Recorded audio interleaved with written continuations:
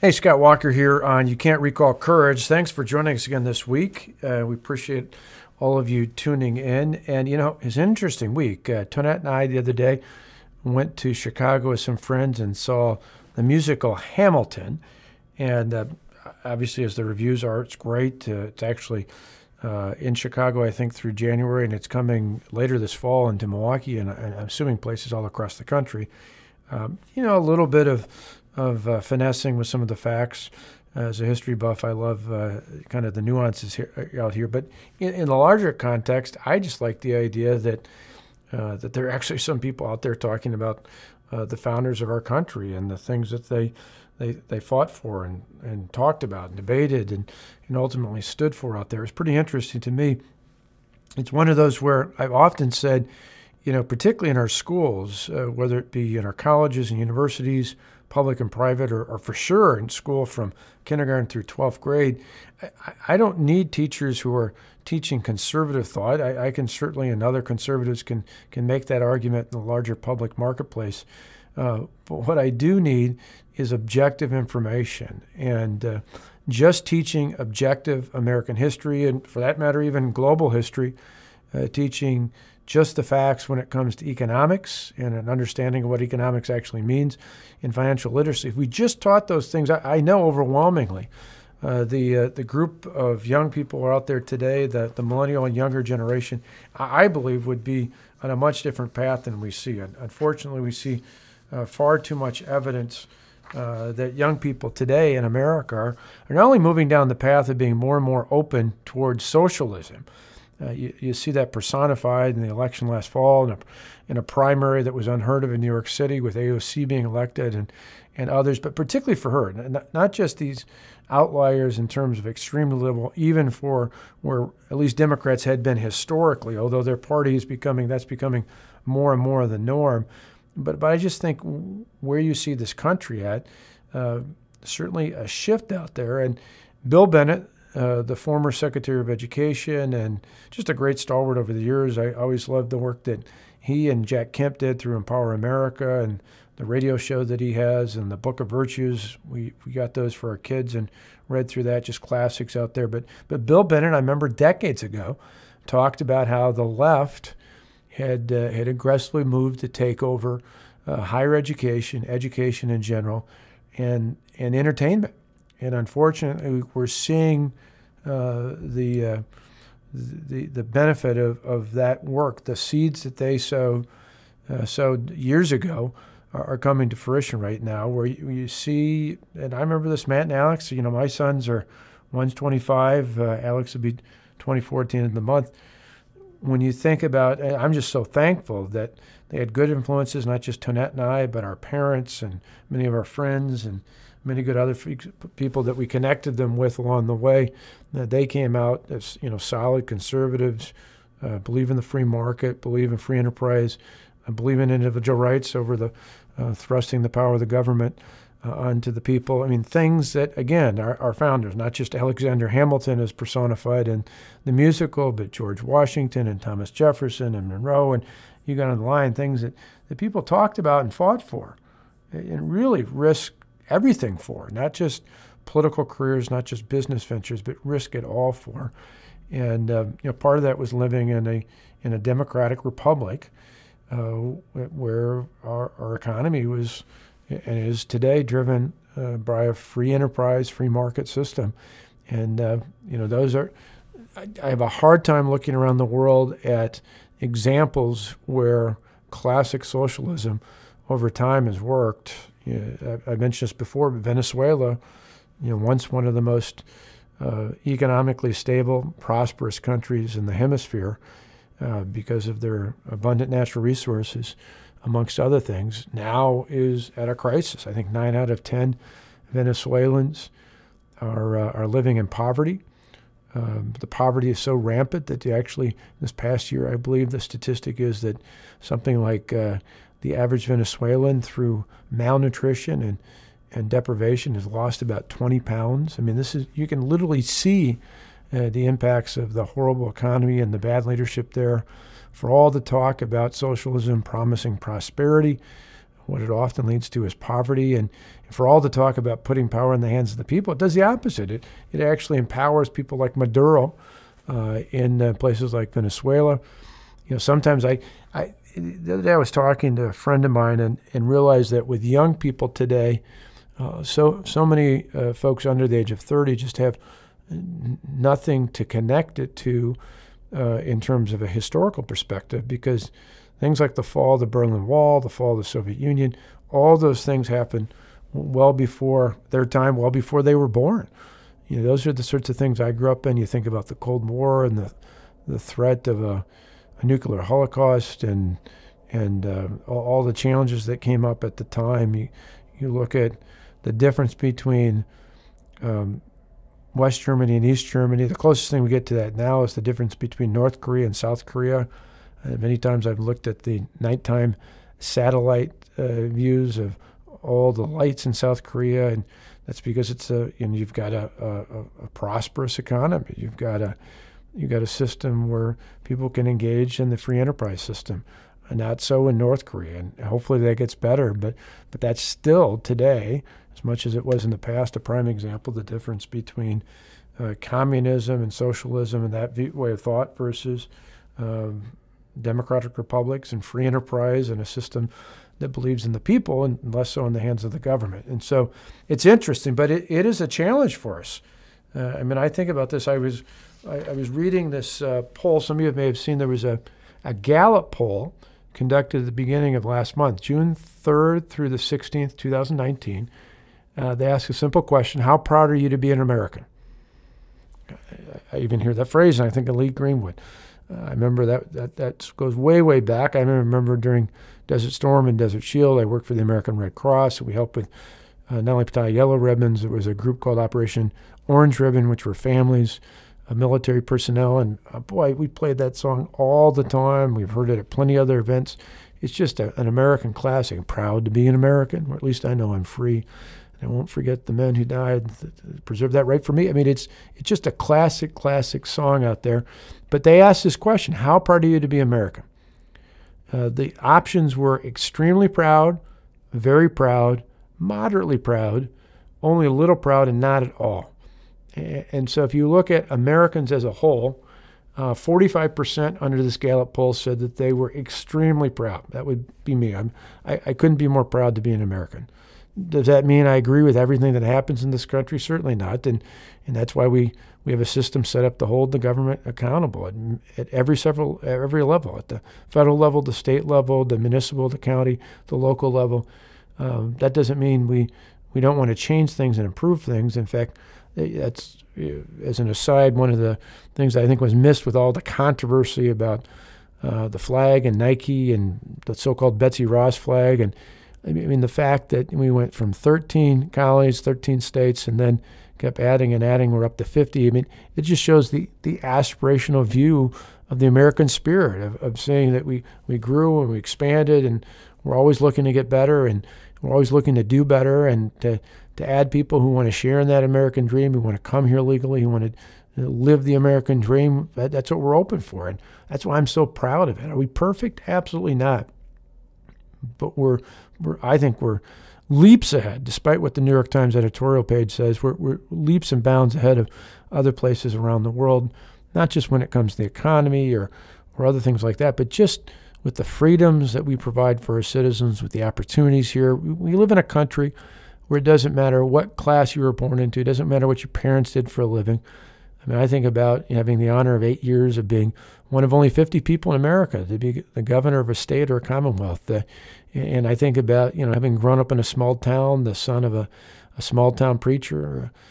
My dad, God rest his soul, was a wonderful soul and a small town preacher. And my mom was a part-time bookkeeper and did a variety of different jobs over the years and raised my brother and I. And I just think about the opportunities that we didn't know at the time. There were so many different ways my mother could take potatoes and make it in a soup or stew or something else that would sustain us until the next paycheck came along the way. And I hear so many stories like that across not only my state here in Wisconsin, but across America, where we just take it for granted how blessed we were, even though some people might say, well, others had more.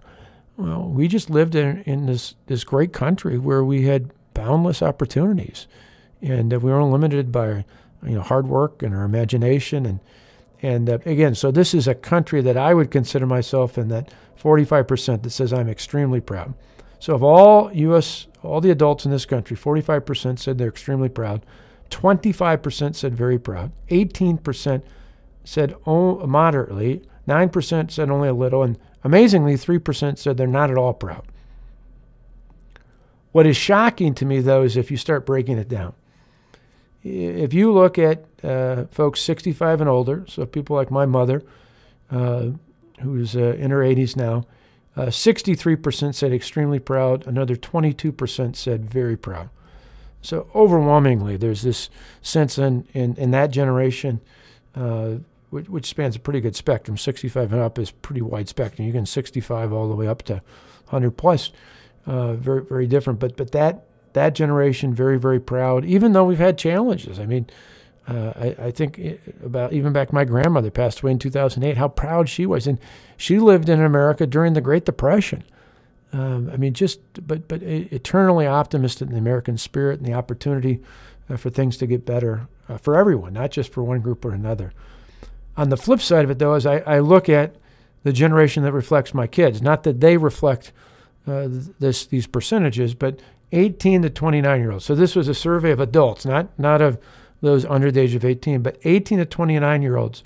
Get this, only 24% were extremely proud to be an American, and 26% were very proud. A whopping 33% were moderately proud, 14% were only a little proud, and 2% were not proud at all.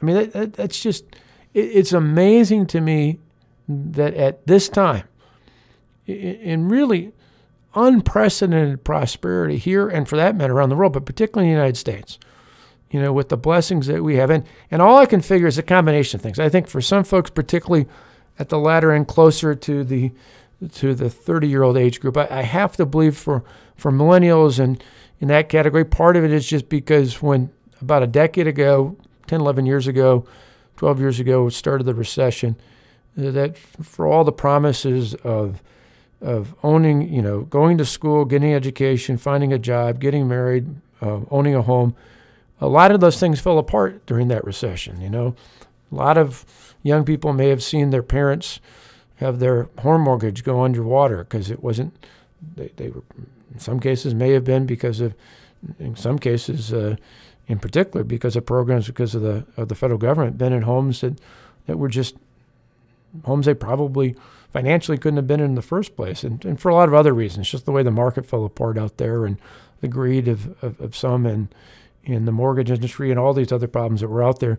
So some folks saw that their own family's home was underwater, and even to the extreme of going as far as foreclosures. You saw others go to school and acquire massive student loan debt and then come out and not be able to find a job along the way because the economy is rotten despite all the money and resources that President Obama and Joe Biden put into the so-called stimulus. That didn't work, and it was a big challenge as well. And then you see the people in this age group are waiting because of that. I think in part they're waiting later to get married and to buy a home. And so we have to find ways to renew, I think, the optimism of the American spirit, the optimism of the American dream, because for a lot of these young people, they were just, this was a generation that many of them got participation trophies and didn't understand the importance of not only winning, but of losing and then getting back up again on your, pulling yourself up and getting back up again and finding a way to achieve and to work hard and to win again, even if you've lost in the past. I think about prior generations. We've all had our challenges, and we've all had things we've been concerned about. A lot of the folks in that 18 to 29-year-old age group just haven't had those kind of challenges. They haven't had to deal with those sorts of things. And so maybe they just take for granted the wonders that we have here in the United States. And maybe it would be beneficial not only for them to learn a little bit more about American and global history, just an objective view. It doesn't even have to have a conservative tint to it, just an objective view of history when it comes to our great country and when it comes to the world as a whole. And they start to realize, compared to other places and other times, we live in remarkable, remarkable times. I want to touch on that a little bit more when we come back. I'm going to take a break for a moment with this little advertisement, and then we'll join us for more on You Can't Recall Courage. Hey, Scott Walker here back. One thing I wanted to mention last week, I forgot to bring this up, but Matt Bevin, the governor of the Commonwealth of Kentucky, is up for election this year. Talk about an off-year election. Matt has done a spectacular job producing great results for the people in Kentucky. He's up for election this year. But Matt Bevin sent me this link to a column that ran on July 4th that I forgot to share with you last Friday, the day after the 4th. But I'm going to read it real quick. And it comes from Kyra Davis, who wrote in Red State. It's real simple. It's called Stand for the Anthem. Stand for the anthem.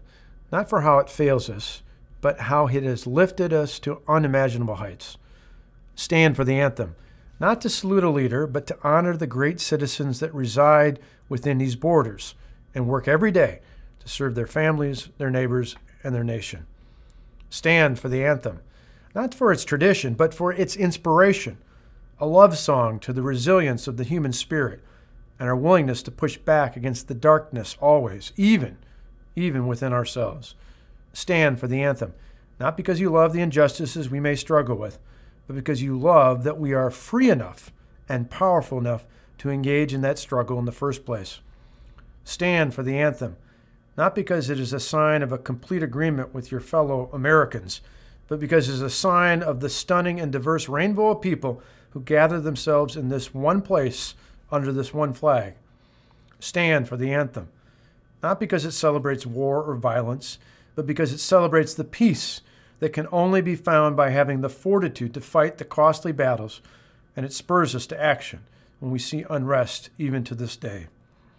Stand for the anthem, not to prove you love America the most, but simply to respect those who have served this nation, those who serve their neighbors, and those who give everything in the service of something higher, the very essence of the American spirit.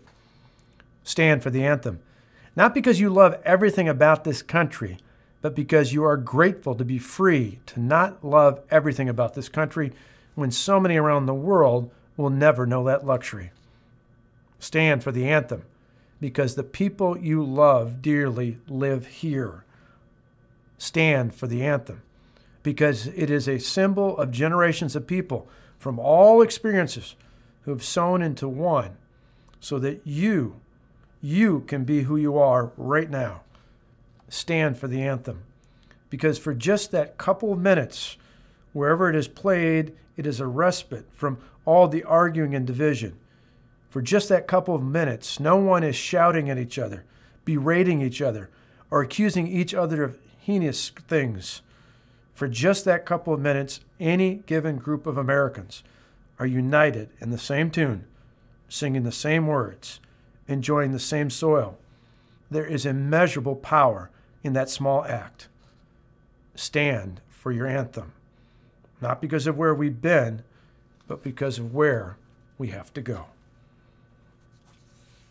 Stand for the anthem. That was Kyra Davis. Boy, really well said. And again, I apologize that I didn't get a chance to read that to you last week. But that just kind of says it all, right? I mean, no matter what our disagreements, no matter what the battles, no matter what the challenges, it's just remarkable as I've traveled the world, particularly over the last 8-9 years, as I had the honor and distinction of serving as governor of the great state of Wisconsin, and Tonette alongside me as the First Lady of Wisconsin, and just being so proud to not only be from Wisconsin, but from these United States of America. And to think about traveling the world, and even in many cases in wonderful countries that are allies of ours, but still, nowhere else do we have the kind of freedom, the kind of liberties that we have right here in the United States. I think all too often we take it for granted. And sometimes maybe it's, I remember last year Tonette and I were going over to Sicily. Her grandfather came here via Ellis Island and was from Porticello and that area just east of Palermo in Sicily and Italy. And so we'd made a pilgrimage for our 25th anniversary and flew into Rome and then went over there, flew to Palermo, and saw 4 of Tonette's father's cousins are still alive and were there. And it was amazing along the way looking at her family's history, not only her father's side and the Tarantinos, but looking at her mother's side as well. And then I looked at my family history, and it's pretty diverse. I mean, my name Walker's obviously got some English blood in it, but we had some Welsh, some Irish, and some Scottish, a little county Cork in Ireland, and some Scottish. And my mother's side, we had some German, and there's some Czech in there as well. But I was looking at in all the different ones. One of the first along the line, I went back on an Ancestry.com when I was looking for Tonette stuff. I did my own family, and I knew bits and pieces of it, particularly from my father and a little bit from my mother. But I went back multiple generations to on the Welsh side. My father's name was Llewellyn. So a lot of people would call him Pastor Lou, but it wasn't L-O-U. It was L-L-E-W-E-L-L-Y-N. Very Welsh name. In fact, I think the former chief of staff to David Cameron, when he was the prime minister years ago, was a Llewellyn, and we were talking, and I think we were probably somewhere down the line, might very well have been related, because his ancestors and mine traced their way all the way back to Myrtle Tydfil, which is in south central Wales, and that's where they were miners. And one of the sons of a miner, Thomas Llewellyn, made his way to Philadelphia first and foremost to be a blacksmith, and started a family with his wife there. And eventually, over time, they picked up and moved their way to the Midwest and had more family members along the way. And one of them was the father of my great-grandmother Llewellyn, and who ended up living to be over 100 years old up in Door County. But I just think about these tremendous opportunities, and whether it was the Tarantinos or Llewellyns or others, and plenty of you are listening now have stories like this that you can trace back as well. It's one of the great joys of these websites you can go to and learn more about your families. But one of the common threads, whether you came here years ago, decades ago, or even just a few weeks ago, particularly for those who came through the legal process, it's just this great focal point. In fact, I think it's one of the things that makes America exceptional, is the fact that these were the risk takers. These were the people oftentimes who would go across treacherous waters in the middle of the ocean, make their way in a time and in a way that many others were afraid to do back in their home countries. Come to America, line themselves up with a sponsor and a job, work hard, save up some money, eventually come back and get other members of their family, whether it's a spouse or children or siblings or parents, and make their way to America. Why? Because the view was anyone, if you work hard with determination and focus, anyone can live the American dream. That it wasn't limited to just one class or another. I said last week, that's why in America we celebrate the 4th of July and not the 15th of April, because in America we celebrate our independence from the government, not our dependence on it. And I think it was just that's why it's just so important to keep our faith and our strength in the individual, in the American people, and not in the American government. Yeah, we have to have rules of law to uphold the peace and order out there, but part of the strength of those laws being upheld is that we live in a place where people are thrilled to be here, and where we're based on Judeo-Christian ethics that help us reinforce the morality of the laws that we have, and the rightful protections for the health and safety of ourselves, our family, and our neighbors along the way. And I just look at that and I think, maybe back to that poll I mentioned just a little bit ago, maybe it would be helpful for more of our children, more of that generation of individuals under the age of 30, to learn more about their ancestors and to meet more of the people today who've come here from around the world. I know years ago there was a friend I've developed over the past 15 or 20 years who came to the Milwaukee area, actually went to Marquette University, came from India, and started out with next to nothing. He ended up to pay for school and pay for his way to survive here in Wisconsin. He drove a number of taxis. He went to school, got a degree in engineering, and today goes quite well in that profession. To me, that's just a good example. And you can tie in just about any country in the world and make that case. One of the things I love as I travel, particularly around the United States, is whether it's in Uber or Lyft or just meeting people in general, is asking them, where they're from. And a lot of times I'll meet folks who've come here to the United States from other places around the world.